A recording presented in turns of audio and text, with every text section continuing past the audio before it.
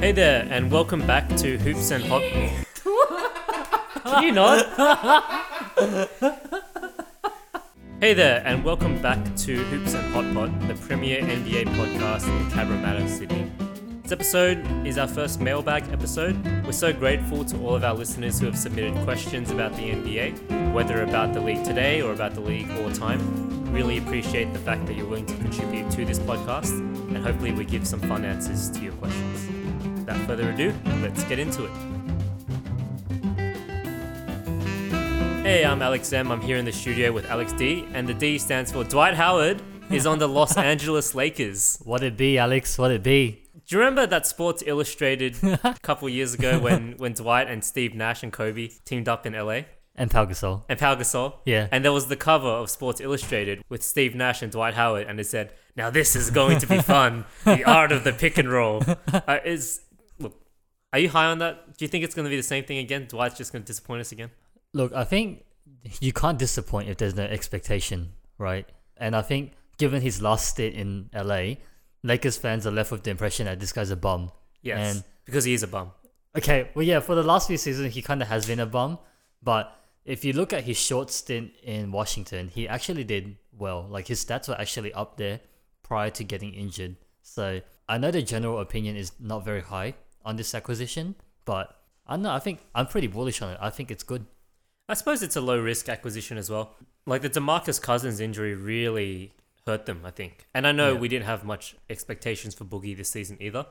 But the fact was that he was a big in a pretty big starved rotation. Yeah, a skilled big. Yeah, skilled big. Yeah. And you don't want Anthony Davis playing the 5 all the time. Even though ultimately I think he's a center. He doesn't want to play the center. And if you have him and you want to keep him, you're going to let him play the 4. Yeah, unfortunately, you're just going to have to bend to his will for the most part. I'm sure in the last 2 minutes, he'd be fine to play center just to close out games or something like that. But yeah, I mean, if I'm a superstar, like, the center position is kind of known for doing the dirty work, the boxing out, the role player type work, right? Like, not the glamorous glory type work. And if I'm AD, like, I'd be right to think I'm above that. You know what I mean? He's in LA to be a star, which is something he didn't think he could be in New Orleans because the market wasn't big enough. Free agents didn't want to play with him. He's got everything he wants now, so I'm not surprised that he's, making more demands of them. Yeah, I think this is also a chance for Dwight to rehab his image a little bit in this league. Yeah, his reputation has been nothing but downhill ever since Orlando, which was, probably almost 10 years ago now. Yeah. And yeah, I think this is just an opportunity for him to show he can contribute to a winning team, show that he's serious about basketball and not just here to make some money. What do you think? I think more than ever, this is the opportunity to show that he can fit in. Because if you look at the last couple of teams he's been on, such as Washington, for example, they kind of needed him to eat up possessions because the teams he's been on have just been a bit devoid of talent. Yeah. Even in Houston, which I think was his last significant chance to make an impact, he wasn't willing to play nice with Harden. He wasn't willing to be the pick and roll guy who they ultimately decided Capella would be. Yeah. And that's why he didn't have a spot in Houston. And he's not going to have the opportunity to be dominant anymore, to be ball dominant anymore. Nor does he need to be in this team, right? Yeah, and I don't think he ever should have been. Yeah. And I think that's been true for a very long time. Yeah. Even at the start of the career, I thought he was taking too many shots for how good his offense was. Yeah. His biggest strengths have always been defensively. And I hope that he can see now that that's his role and that's what LeBron wants. Yeah, I mean, if he brings the following skills and elements to the Lakers team, which would be, for me, rebounding, defensive presence in the paint, and being a lob threat on offense, I think you've gotten way more value out of him than what you could have needed. Because LeBron and AD, that's your 1-2 punch, right? Yeah. So you don't need Dwight Howard to form a part of a big three for them to be competitive because they already are.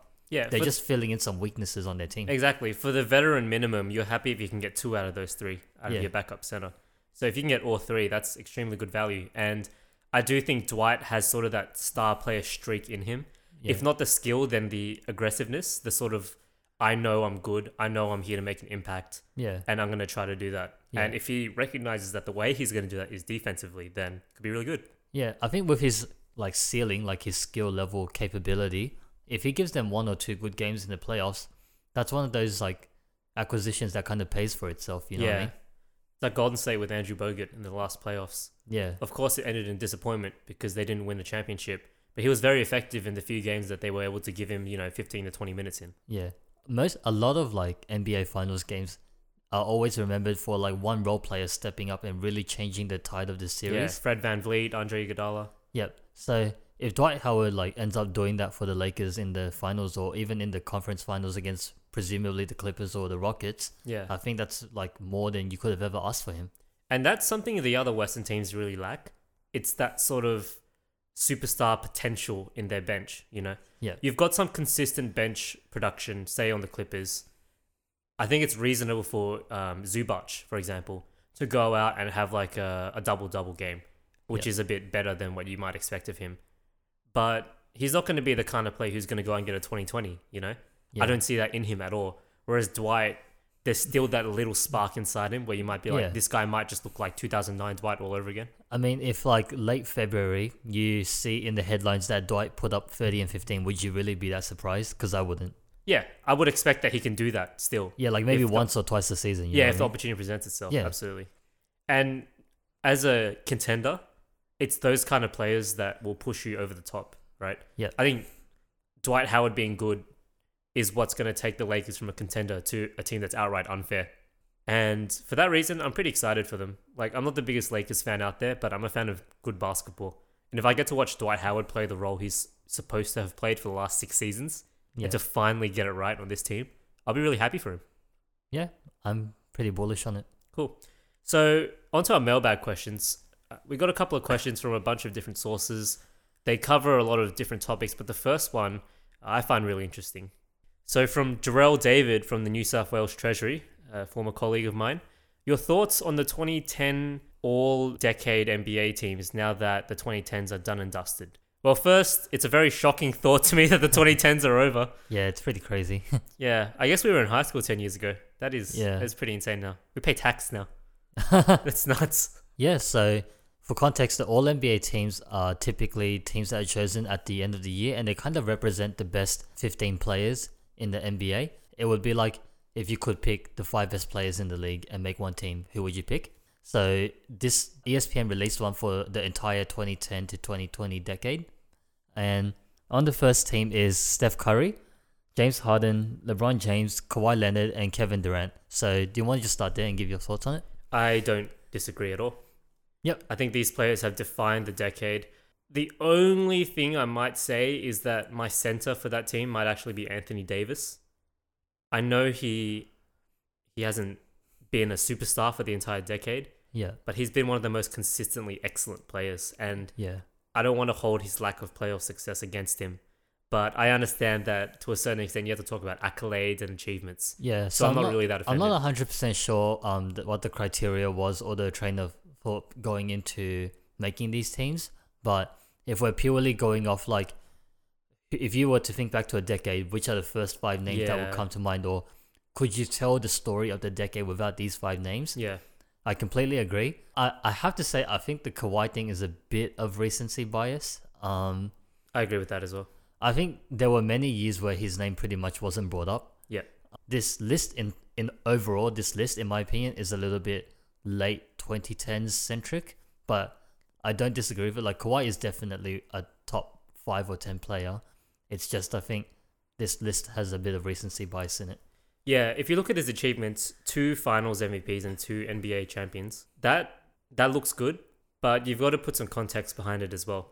Yeah. Because on paper, any player with that would be like a top 3 or 4 player of the decade, right? And so it would make sense to put him on that team. But he's always been the favorite. And he's been the favorite on some pretty stacked and deep teams as well. Yeah. And I don't want to be the type of person who says, "Oh, if your team's good, your achievements don't mean as much." Yeah. Because I think he fully deserves to be recognized as the player he is. But when we're ranking the sheer ability of these players, I think Kawhi is still a cut under that. I don't think I could put him on a team the same way I put Curry or LeBron or Harden and Durant and see that team just be amazing straight away. We've never seen Kawhi on a bad team. And while I don't think we need to see him on a bad team to properly contextualize his ability, I think we can't ignore the fact that he hasn't really been a real gigantic engine for a lot of the teams he's been on. He's been a system player, and that's not his fault.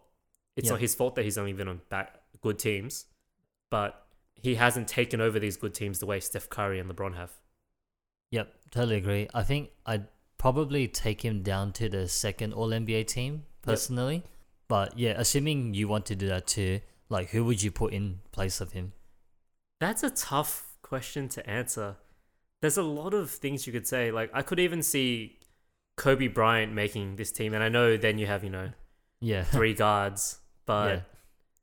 So you gotta. So I think from what I'm understanding of this list, it's not position, it's just who's the best 5. So like from what I understand, I can see that it's just a list based on who's the best 5 players. Yeah, Like 2K ratings, like who's the best 5 players kind of thing, regardless of position. right. Well, that makes sense. Well, I feel very uncomfortable putting a 5th player there. Yeah. To me, the 4 players who have defined the decade are Steph Curry, LeBron James, Kevin Durant, and James Harden. Yeah, so you think they're like a upper echelon above everyone else? I think so. Like, James Harden has been the best regular season player of the latter half of this decade.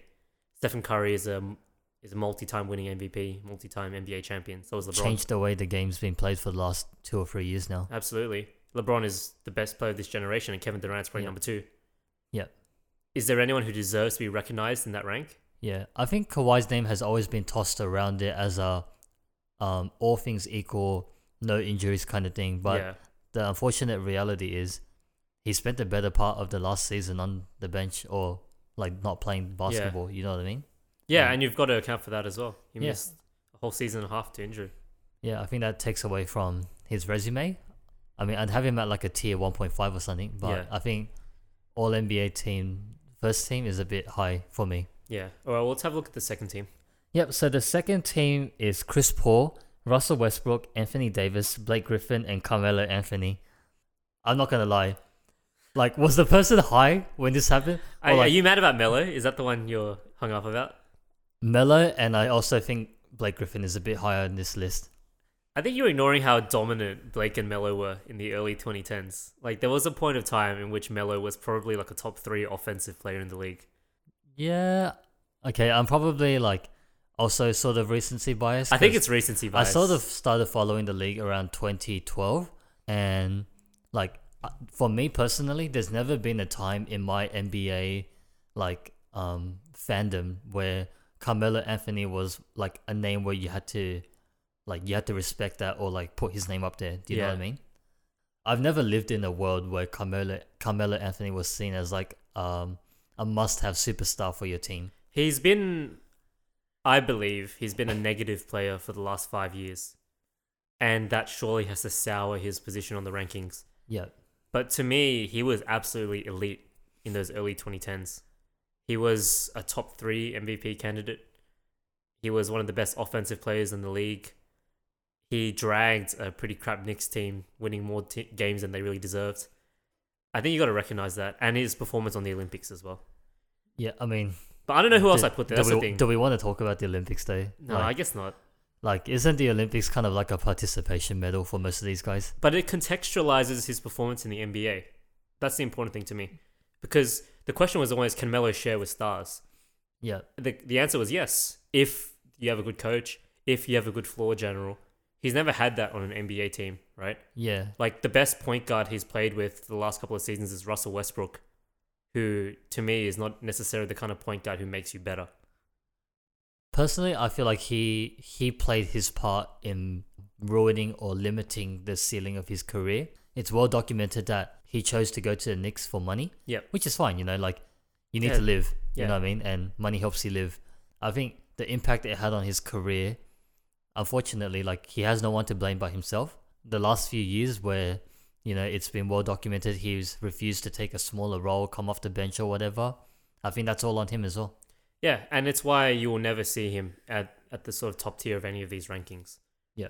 I think history will remember him as a selfish player, which is sad, but he brought it on himself. I just hope we don't forget his achievements in the meantime. Yeah. Like, he'll probably fall into those list of players that you bring up at bar conversation. It's like, oh, remember that guy? Like, he was pretty good, right? Yeah. But unfortunately... Like a Clyde Drexler or yeah, like... Dominique Wilkins. Nothing solidifies your immortality more than winning a ring. That's right. And that's just how it is. Yeah. So, what about CP3? I mean, Chris Paul, Westbrook, and Anthony Davis. Do you think they belong there.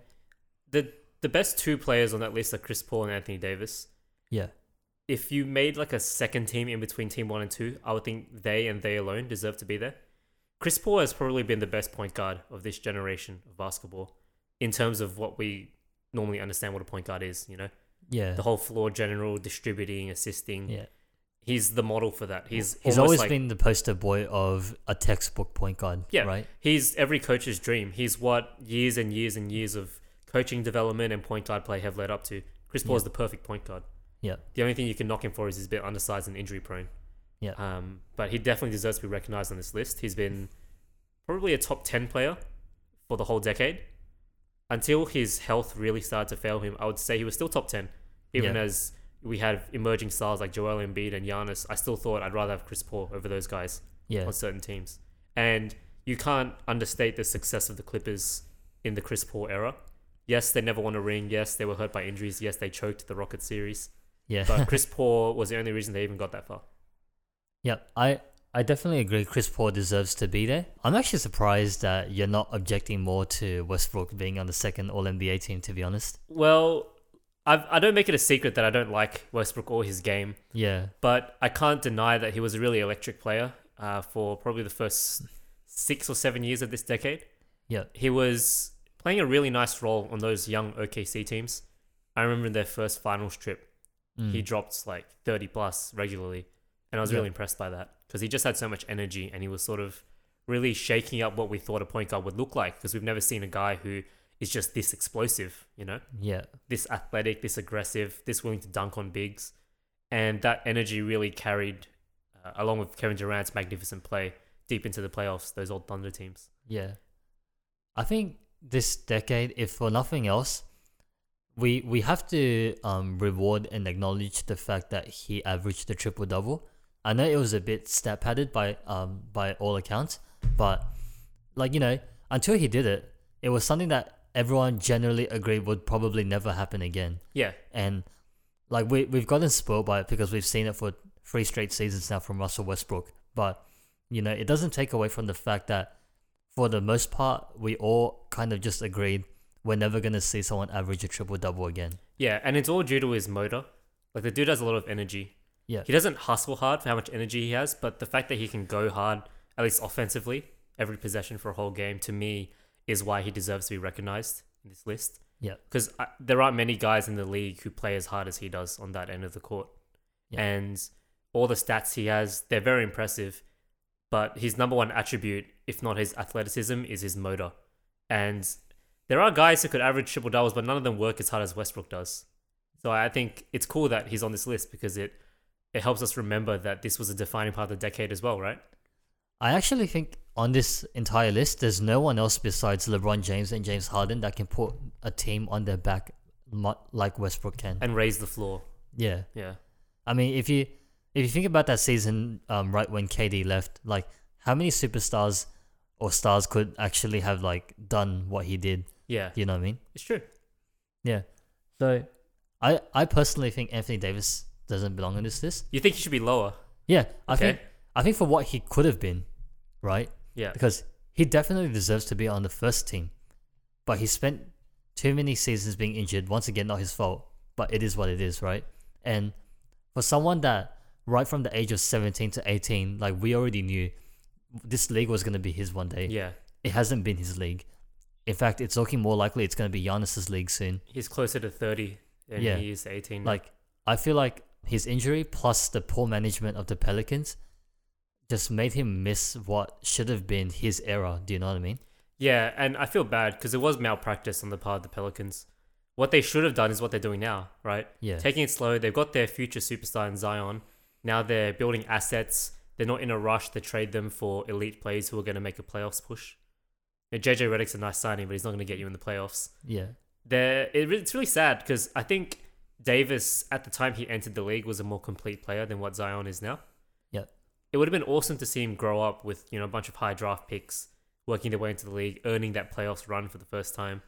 You're seeing it now with guys like Luka Doncic and De'Aaron Fox. They're going to see their first playoffs sometime soon. Yeah. But we never got to see AD do that because the pressure was on him from the start, which I thought was a bit unfair. Yeah, and like my memories of him making the playoffs are just getting swept by the Warriors anyway. Yeah. Except for that one nice run where they swept the Blazers and almost ended Damian Lillard's career. Well, I have to say that was more on the Blazers than the Pelicans. Yeah, I agree. And also Rondo just found another level during that match. But my point is that my memories of him in the playoffs are either non-existent or disappointing. Yeah, and he does deserve criticism for not being the kind of player that can lift the floor of a team. I think the problem with today's media landscape is that inevitably players need to be recognized for their ability to raise a floor as well. Yeah. Because this idea that a player is a multiplicative player who can come in, accentuate the strengths of your team and sort of change the way your team plays basketball, it's too hard to understand. And so all we look at is how many games did they win? How many playoffs matches did they win? How deep did they get? And to a certain extent, that's fair. And it's definitely fair to say that AD probably hasn't done enough for how good he is. So personally for me, that's why I think he belongs either on the third list or just missing the list altogether. Only because I feel like he deserved to have been on the first list if he had lived up to what he could have been. I think I can understand what you're saying. To me, I think he actually deserves to be on the first team. Like, if I had to put a player there, it would be him. Yeah. But that's, for me, that's the eye test, right? Yeah. When I look at him, I see a player that changes the way defense is played in the league. Like, he fundamentally affects the way you have to run your offensive scheme because of how versatile and how effective he is defensively. And the fact that he can punish you hard on the other side and he forces mismatches like it's no one else's business. Yeah. He's what Joel Embiid should be. Yeah. If Joel Embiid didn't have issues with his shooting and his shot selection and his energy. Yeah. Let's talk about the third list. Yep. So on the third list, we have Dwayne Wade, Kobe Bryant, Paul George, LaMarcus Aldridge, and Giannis Antetokounmpo. Honestly, I don't know if I can disagree with too much on this list. I felt like LaMarcus Aldridge was a bit odd. But when I started thinking about it, I can't think of too many names that I'd put in place of him either. That's the thing. I actually feel better about LMA on this list than I do with some of the other players. Yeah, so who do you not feel so good about? I think Dwayne Wade is... Oh, it's hard to say, right? Because they won... Well, that was the Miami Heat years. It was the LeBron, Heatles right? Wade, but that Wade was already falling off. I don't know if that Wade was at a high enough level for long enough to make this list. But I'm thinking about who I'd replace him with. Yeah, that's the thing. Like, I don't feel comfortable with a lot of the names on this list. Yeah. The thing is, I just can't think of who I'd replace them with. Yeah, I thought of some names. I thought of... Is it John Wall? Is it Damian Lillard? Yeah. None of those names really speak to me. You know? Kyrie Irving? No, it's definitely not Kyrie. Yeah, look, if for Wade's achievements, I don't have a problem with him being there, but I definitely think this is the part of the list where I start to feel like you could make a lot more arguments for other players. Yeah, like if you had brought up some other name to me, I'd be like, yeah, kind of thing. You know what I mean? I mean, I don't know. What do you think about Tim Duncan? Tim Duncan? No, I don't think so. Too late? Well, his last elite season was probably 2013. Yeah. That year that they lost to the Heat. After that, I think he was pretty strictly a role player. And by 2015, he was pretty useless. All right, fair enough. Yeah. Lillard probably gets an honorable mention. mention. Gets an honorable mention. Yeah. Kyrie, John Wall. As far as bigs go, there's no one really. DeAndre Jordan, maybe, but maybe... I think people underrate Jordan, the way he played in those elite Clippers years, but you've already got Blake and CP3 up there, you know? Like, to what extent do you just say Jordan was only good because of the players he was with? Yeah.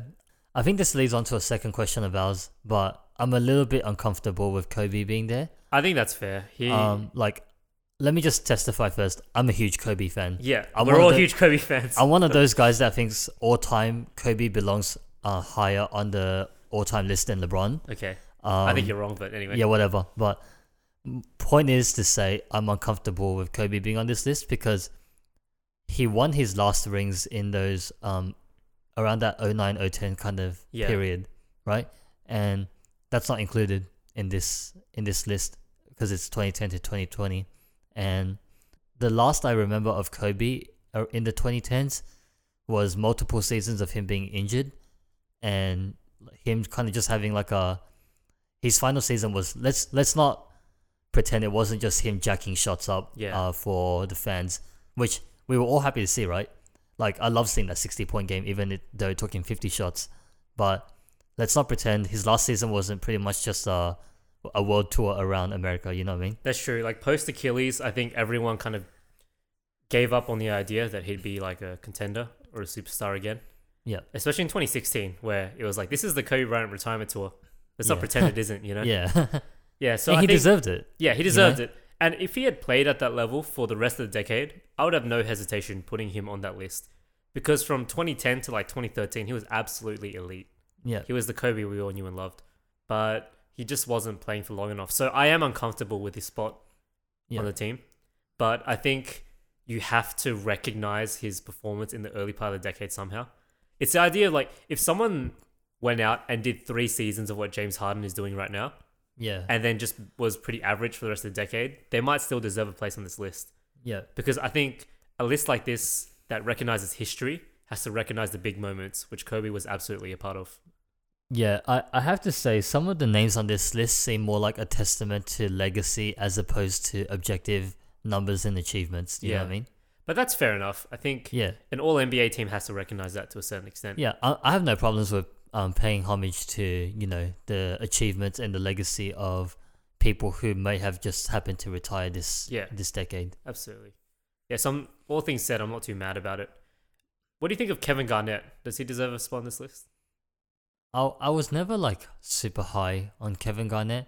Like, yeah, I know he won a ring and everything, but I don't know, like I never loved his game all that much. I know he was the, you know, he's the kind of poster boy for a stretch four, right? Him and Dirk Nowitzki. Yeah. They kind of began that thing along with Kevin Love, I guess. But I don't know, like you can justify it if you want, but I see Kevin Garnett the same way I see AD. I think the things we recognize them for are not the real reasons why they're effective players. I think Kevin Garnett, if you think about pure basketball effectiveness, is a top 10 all-time player. But I can never say that he's a top 10 all-time player because he doesn't have the same achievements as everyone else. And ultimately, that's what people want to talk about when they discuss legacies. But when I saw this guy play like on the 2012 Celtics or even on those earlier Minnesota teams, yeah, he's the best defensive player in the league. And like the way he played defense, the things he contributed on that end was game-changing. We have never seen a big with that kind of skill set before. We saw guys who were more impactful in individual parts of the game, like Hakeem's post defense or, you know, Bill Russell's ability to rebound and distribute the ball. But Kevin Garnett was a very complete defender. He was a defensive scheme all unto himself, in the same way that guys like Draymond Green and Rudy Gobert are now. I just feel like if you bring Kevin Garnett into the equation, you can't avoid asking yourself, then what about Dirk Nowitzki? You know what I mean? That's fair, but then Wade and Kobe are on these teams, so we're already talking about it. Yeah, maybe because of their box office superstardom, I just feel like they belong on this list, so to speak. It's because they're scoring guards. Don't kid yourself. Yeah, we love guys that can get buckets. Well, Michael Jordan's the GOAT for a Yeah. reason. You know what I mean? Yeah. Like for some, like we've always loved high scoring, high octane, athletic guards. Yeah. And for better or worse, that's just how the sort of NBA media and marketing has sort of sold the product to us. Yeah. And that's why if you give me this list as is, I'm not really mad about it. You know, There are a few things I'd change, but I think it's really good for something ESPN did. Yeah, I mean, there's nothing flagrantly like, what the heck is going on? Like, why is this guy here? Yeah. Kind of thing. You know what I mean? Yeah, I'm a fan. Well, let's move on to our next question then. 2 related questions on the 2019 to 2020 season. First one's from Juju. He asks, who is going to be the biggest bust in the NBA draft and why is his name RJ Barrett? And I suppose the next part of this question is from Felix, and he asks, the next question is from Felix, and he asks, will the Knicks win 29 games this season? This is the Vegas line, and I have taken the under because I believe RJ Barrett is a bust. So we've got some opinions on RJ Barrett here. I wouldn't say he's a bust. I would also say he doesn't give me a lot of confidence. But what do you think about RJ Barrett and the Knicks' upcoming season? Look, even if RJ Barrett isn't a bust, which I believe he won't be, rookies traditionally do not carry their teams to more than 29 wins anyway. Yeah. Do you know what I mean? And who else is on the Knicks right now that's giving you confidence they're going to win 29 games? Taj Gibson. All right. But you know what I mean? Like, there are only a very small handful of rookies that have brought their teams to 29 wins. Yeah. On, you know, like LeBron, D-Rose. That's it. Yeah. Like, maybe Ben Simmons. okay. Yeah. Alright, we're not gonna go there, but you get what I mean, right? Like, think of the likes of people like Luka Doncic. Yeah. Like, they didn't bring the team. He's to a that. negative player right now. I don't think people understand that. Yeah, but you know, he had flashy passes, so Yeah. it doesn't matter, right? And step back He has threes. a nice step back, Yeah. so who cares? But the point is to say, it's very rare that a rookie carries their team to 29 wins. 29 wins, if you think about how deep the NBA is and how stacked it is, that's actually not that easy to accomplish. Yeah. You need either a star player or some roster depth that's going to allow you to steal some wins. Because it's a surprisingly high number of games. Think to win. about the average win margin in the NBA, even between like a team as stacked as the Warriors, for example, last year, and when they're versing the bottom half of the league, usually they still only win by anywhere between like 5 to 12. Yeah. And if you think about it, that's about 4 baskets made. So that's how close it is, really, even when you're talking about some of the best teams of all time. Do you know what I mean? Yeah. So to win that many NBA games is not easy. Absolutely. And I don't think a rookie can do it. The expectation shouldn't be on him to take the team to 29 wins. To me, it's actually about the 4 power forwards that you've signed and put around him. Can you run a coherent offense with Dennis Smith Jr. as your guy, with all these power forwards who are pretty good? You know, they're veterans. They can stretch the floor. Yeah. I think Marcus Morris is a good player. I think Taj Gibson is a good player. I think Julius Randle could be a good player. And it's not outside of the realm of possibility that they win 29 games. It just comes down to, can Coach Fizdale give this team a coherent identity? Can everyone play their role? If then, it doesn't even matter how good RJ Barrett is. They'll get to like 30 wins. Well, all right, let's break this down. 29 wins, right? Who in the league are they beating? Who are they coming ahead of? Yeah, let's name them. Like, okay, Charlotte. So stinks. I'll give them 8 games right off the bat against Charlotte and the Cavs. Yep. Yeah. The Suns are crap. You don't think the Suns can hold their own, or if not more, against the Knicks? They didn't pick up any good defenders in the offseason. Like, I don't understand why people think the Suns are going to win more games. Well, Devin Booker's been training against getting double teamed, so he's pretty good now. No, he hasn't. He's in the gym to work on his game. He's not there to, he's there to turn the ball over in the corner when he gets double teamed by Joakim Noah. What do you see from the Suns that makes you think they'll be a good team, or not a not terrible dumpster fire of a team? All I see is that Devin Booker and Ayton are better than the top 2 players on the Knicks. Are you ready for my illegal defense take? All right, go for it. Devin Booker is empty calories. That's not illegal defense. I said that. Like, that's true. I'm sorry, but people are so offended when I say even that. on empty calories, that's still gonna beat the Knicks. No, they're not. Okay, fine. I'll give you 2 wins more than that's 10 wins. Okay. So where are you finding the other 19 wins from? You get about 10 to 12 wins just from teams having bad days. As long as you're a like competent team. if you catch them on like back-to-back or something. Yeah, like the that. Hawks are really good at that. The Hawks overperformed. Yeah. Because they played hard every game. When Miami were like, oh, I'm ready for Cancun. Do we really want to make the playoffs? No, we don't. All right, let's just take it easy. Oh, no, we lost twice to the Hawks. But I reckon you get 10 to 12 wins that way if you know what you're doing.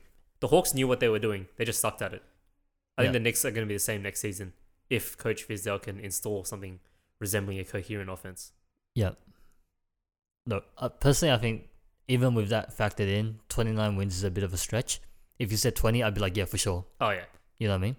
But 29, so you're winning about a third of your games, a little bit more. Yeah, look, if RJ Barrett is as good as I think he will be, I think 29 wins is like an optimistic outlook. It's on the higher end of what I expect, but it's possible.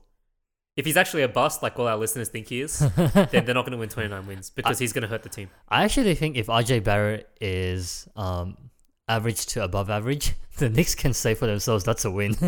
That's true. Like, hey, you actually got a draft pick that was good. Like, if he's not a bust, I feel like that's a win already, you know what I mean? Yeah. Considering the streak that the Knicks have had. They drafted Porzingis and he gave up on the city. Yeah. And they drafted Frank Ntilikina, who sucks. I mean, it's got to be RJ Barrett, man. I feel so bad for them. I'm of the opinion that Porzingis is still in New York if Carmelo was gone earlier, but whatever. Yeah, I mean, that's another topic for another podcast. Yeah. Look, RJ Barrett, what I like about him, he's got great footwork. He's got a great sort of work ethic and attitude. I hate his shot selection. I don't think his jumper's there yet. Yeah. Those two are going to be a big deal. That's what's going to have people criticize him relentlessly. Because those two things are really bad to have if you're a rookie who's given the keys to the kingdom and all you can do is brick shots like Donovan Mitchell. that's really bad. But I see in him the potential to be good. Yeah. I also see in him the potential to never be better than this.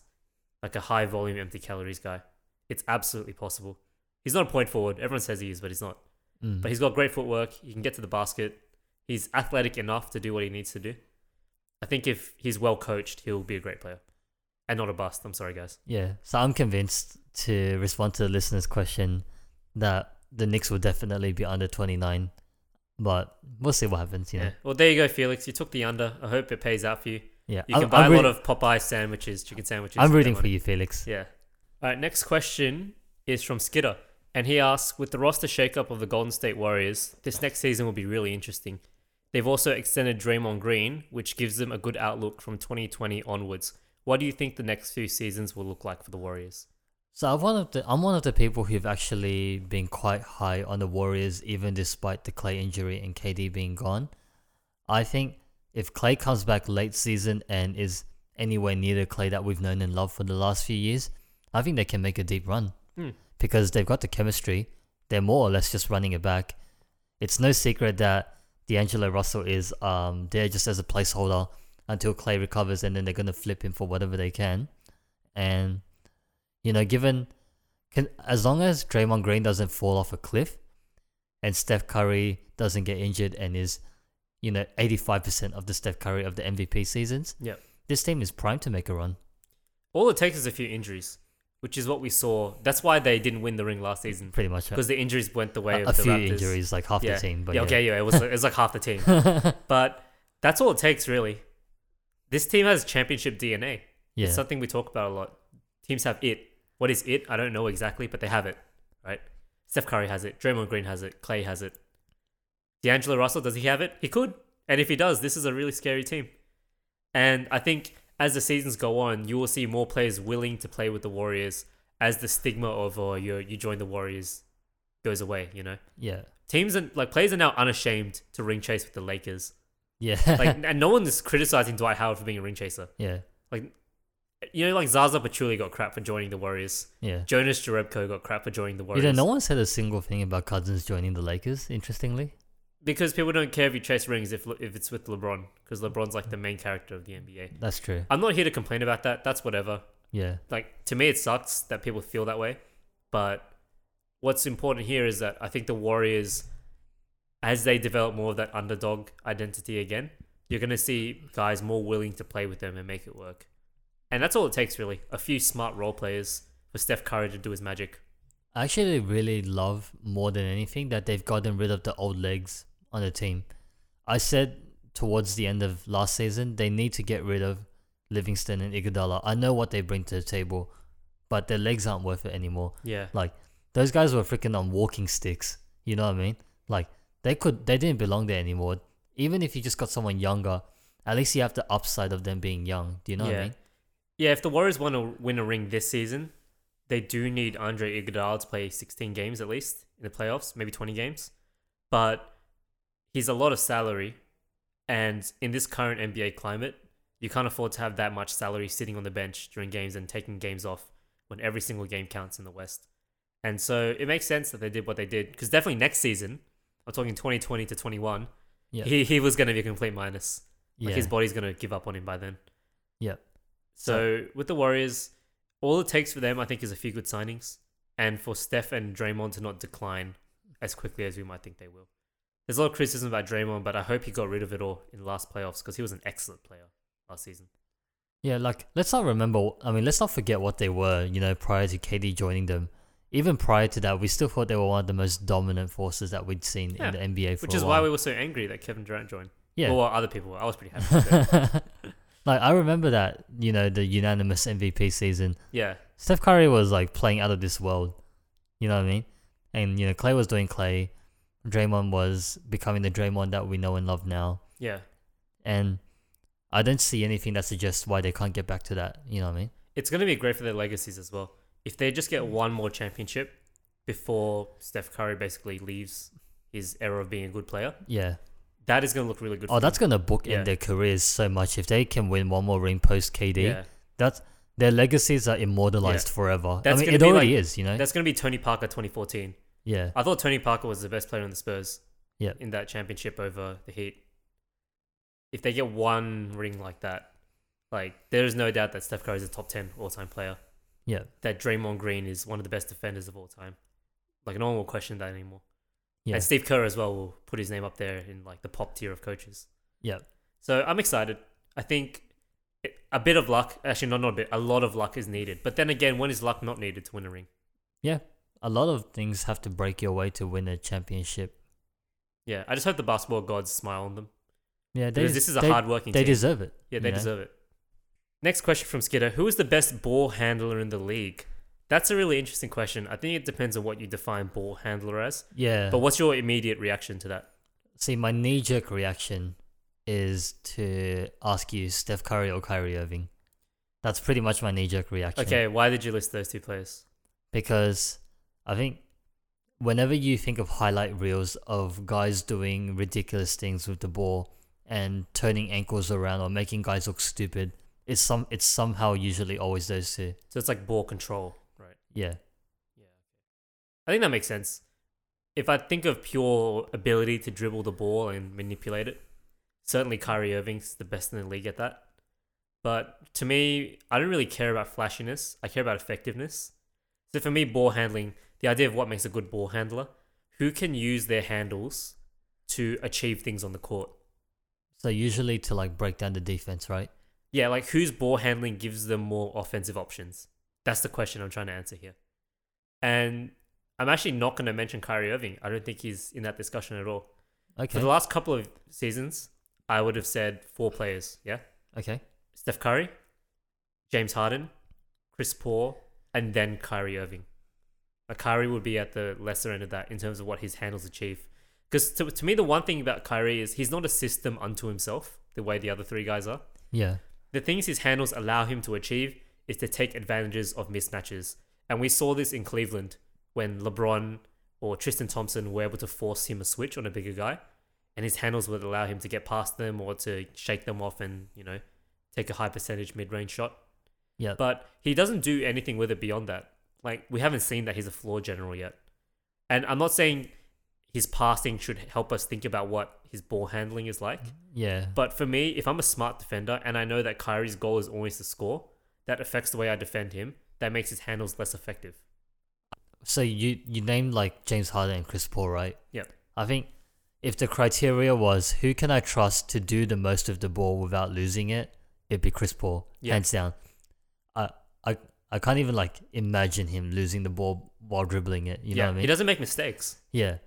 But I think if part of the criteria is also whose handles are the sexiest, I can't put him in there. He's vanilla. You know what I mean? Like reliable, good, but it's not the dish you bring out when you want to impress people. Yeah. You know what I mean? If we're only talking pure flashiness, you got to give Lance Stevenson a mention. That guy's got nice handles. Not gonna lie. Sure. Yeah. J.R. Smith actually has nice handles. If you're going to bring that up. Kemba Walker does. Oh, Kemba Walker's a bit more of a floor general than those guys, though. So I think overall package, I'm inclined to. I think you've convinced me that James Harden belongs in that discussion. But I think, definitely. For me, it's between Curry, Irving, and Harden. I'm a bit biased towards Curry. But if you told me it was any of the other 2, I'd be like, yeah. You know what I mean? Yeah, at this point, I think James Harden is a lot closer to number 1 than Kyrie, that's for sure. I could even see an argument for him over Curry. And because I'm a Curry fan, I don't want to go into detail about why his handles are the best in the league. Yeah. Like, just see what he does with it. Just watch Curry tape. That's all you need to know. To me, why I think James Harden deserves to be there is because he is such an offensive weapon. Like, you cannot defend him. There's not a single player in the NBA, in the world, who can defend James Harden one-on-one. Yeah. And that's because of how sick his handles are. On top of that, he's got great body control. He can draw fouls out of nowhere. He's explosive. He's strong. When you put all that together, his handles become part of this package that's just so scary. On top of that, he's a great shooter and scorer. He's probably the best or second best offensive player in the league next to Steph Curry.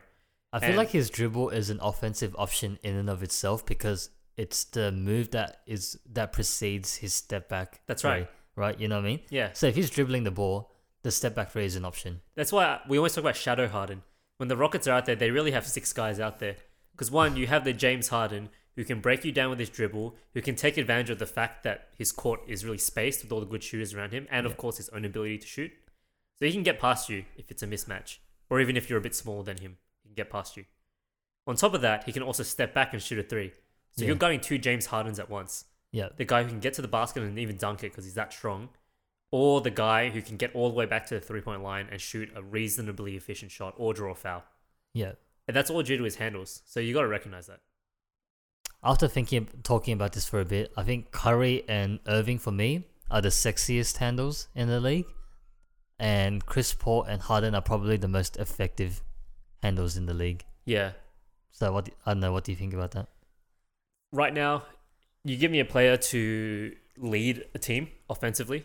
Give me Steph Curry.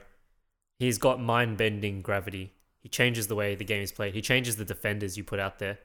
Harden does as well, but I always say this, spacing is one of the most important tools any guard can have in their arsenal, and no one comes as close as Steph Curry.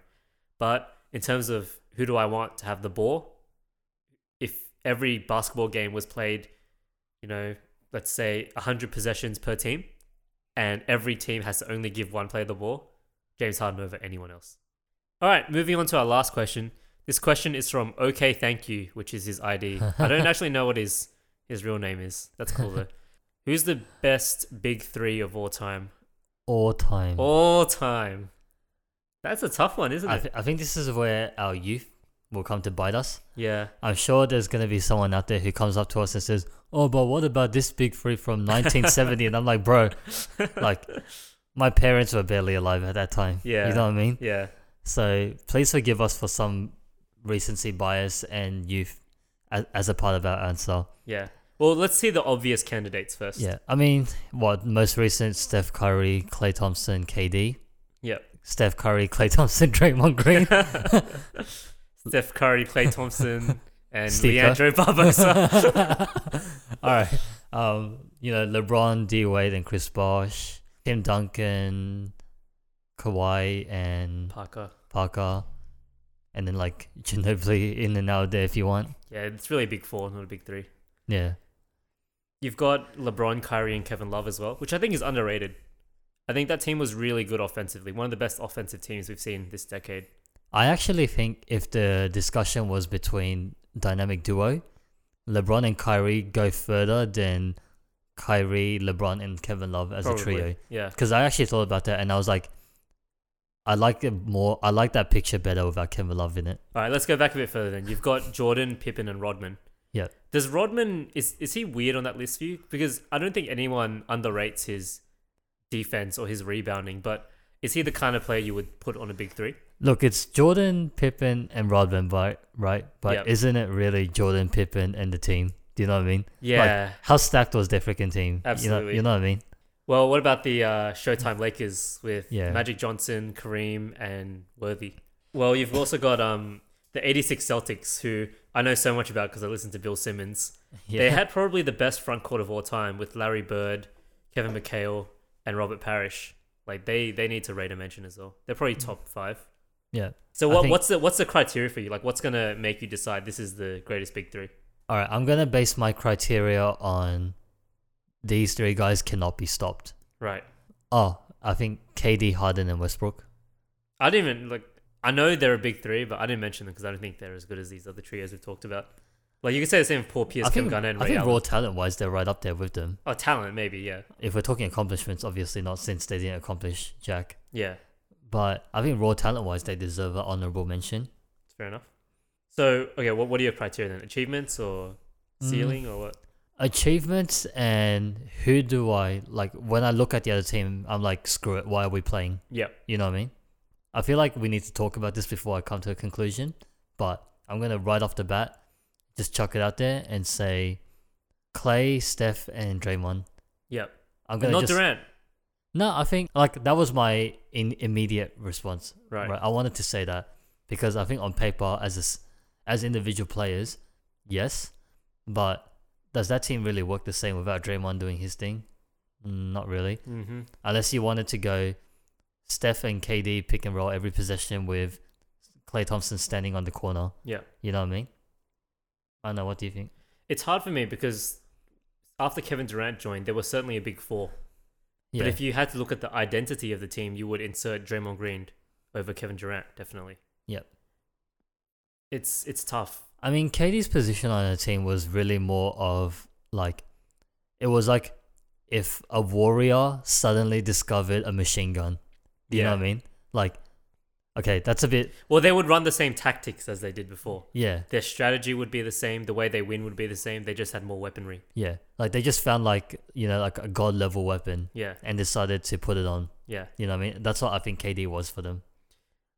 Because of that, I think he deserves a mention in the top three. Like, I think I would actually put him in the big three over Clay or Draymond. Which one do I kick out? I don't think it matters that much. I mean, you could do, Steph, Dre, and KD. Yeah, and I think that's equally valid as Steph, Clay, and KD. Yeah. Like, I don't really care which of Clay or Draymond you put in there. I think Draymond's the better player and more impactful and more important to the Warriors. But I think a lot of people want to think of these lists as offensive big threes. Yeah. So Clay should be in there. To me, I've got three candidates that I need your help deciding on one. Let's do it. So the first one is Steph, Durant, and one of the Warriors. Yep. The second one is Magic, Kareem, and Worthy, because I think people underrate how good those Showtime Lakers were. Yeah. Now that it's 30 years in the past. Yeah. And the last one is Jordan, Pippen, and Rodman, who won 6 rings together. Yeah. Come on, man. You gotta. Yeah, I don't know what you say to that, to be honest. If Yeah. you're going to pull that card, I don't know what we're going to say. Well, the Warriors won 3 rings Yeah. and probably are the most successful team of all time in terms of how good that team was. I think if you're going to pry them apart as individual players, Jordan is Jordan, but if I compare them to the next 2 players on the Warriors Big 3, I'd probably take the next 2 Warriors on the... Oh, me too. Pippen at his best Yeah. was probably peak Paul George. I mean, the general agreement is that he's a top 50 player now. Yeah. And I think Clay and KD definitely deserve to be higher than top 50. Yeah. You know what I mean? They're probably top 30. Yeah. Maybe not Clay, but yeah, Draymond certainly. Yeah. Yeah, look, if I look at the level of basketball that these teams played, in the end I'm going with the Warriors. And this isn't my recency bias speaking. I truly think the things this Warriors team was doing is unparalleled. We've never seen a team play basketball the way the Warriors do. Yeah. If you took that Showtime Lakers team, put in the NBA today, or that Bulls team, put in the league today, I think the Warriors would trump them both. Yeah. Well, what I can say about the Warriors, because, I existed in their time of dominance, was people's approach and attitude to every season when KD was there was, why are we playing? Yeah, the NBA is ruined. Even the people who idolized the Jordan era, I don't hear them say, what was the point of playing those years? You know what I mean? I'm sure there are fans of, if you were a Knicks fan who had tasted victory or was so close to it, Yeah. and then Jordan comes and ruins everything, I think you would feel crap. Yeah. But, just from what I've experienced, right? Even when, LeBron, Wade, and Chris Bosh were together, or when LeBron, Kyrie, and Kevin Love were together, no one was really saying, why are we playing? Yeah. This isn't fair, just boycott the league kind I of did. thing. Alright, you said that. Well, it's different when it's the main character of the NBA, right? Yeah. I think people are a lot more willing to forgive it when it's the face of the league that's doing it. The problem with Curry was that no one ever accepted him as the guy in the NBA. Yeah. Because LeBron was already there. We already loved him. I reckon in that season where LeBron, the Cavs won against the Warriors, if the Warriors had won, Steph Curry would have become the main character of the league. I think so as well. The narrative was starting to head that way. Yeah. And then LeBron was like, no, this is my league. He became the hero. This is my house, you know what I mean? I own this place. Yeah, it could have been for sure. I guess we'll never know. But yeah, I think I'm very happy, very comfortable with the Warriors as the answer to this question. Just in terms of pure basketball ability, how do you measure greatness? Is it the number of rings? Then it's Jordan. Yeah. Is it longevity? Then you got to bring the Spurs back into the discussion. Is it cultural impact? Memories that people make. Yeah. Then it's between the Showtime Lakers and these Warriors. Yeah, I mean, the Warriors have a bit of all three. We're not too far away from the Warriors yet. We're not far enough to talk about their cultural impact. You know what I mean? But I can tell you, the last few seasons were pretty much just, why are we playing? Yeah. You know what I mean? Yeah, and I hope in history, we look back on them and see how special they were. Because we haven't not entered an era of the NBA where this can happen anytime we want, We talk about player empowerment and players forcing their way to teams. The fact remains that you have a salary cap. Most dudes aren't willing to take pay cuts to play with each other. Most dudes aren't joining, a dynasty in the middle of a salary cap spike. These are all things that needed to happen for the Warriors to happen.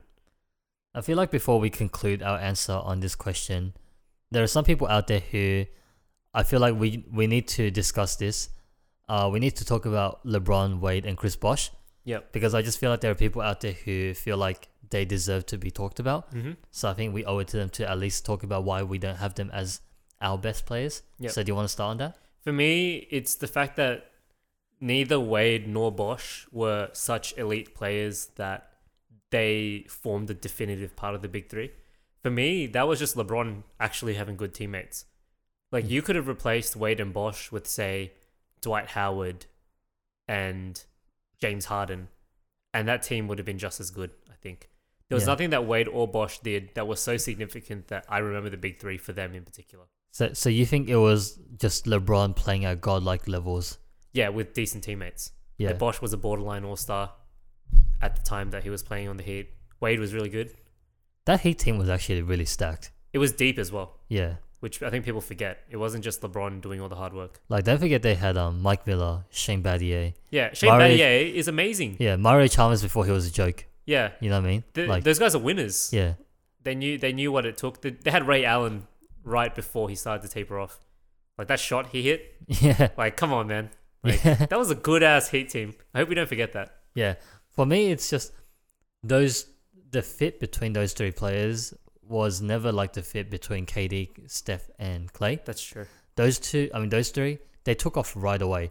There was no moment where there was no phase where they were like, how's this going to work? Your team, my team, Yeah. do I touch the ball? Do you control the offense? I think they had it a little bit for a period, but it wasn't as documented as LeBron and Wade's struggles. Yeah. Where, it's well documented that after they lost, Wade was like, look, LeBron, you need to do this. Like, this is your team. I'm Yeah. going to be Robin. You know what I mean? You be Batman. Yeah. And it's really the fact that LeBron and Wade are not players that their skill sets don't fit with each other. That's because they're two players that define the way your game is played, Yeah. If you have LeBron on your team, here's something he's not doing. He's not setting screens. He's not cutting off the ball. He would basically take turns doing that with Wade, right? Yeah. All right, Wade, your turn to handle the ball. Now I'll cut. Or, all right, LeBron's handling the ball. Wade is now going to be the slasher. And they did that really well, but the problem was that was it. Like, they weren't spacing the court for each other. And it's worth mentioning that Chris Bosh basically became a glorified 3-point shooter Yeah. by the end of that run. Yeah, like a lot of his skill set was misused or like- not used at all. His role in that team was basically like just stand in the corner. Yeah. You know what I mean? Because they couldn't afford to have him in the paint area while Wade and LeBron were operating because, Wade is a slasher by nature. LeBron also needs to penetrate. If Chris Bosh was standing in the paint, it wouldn't have worked.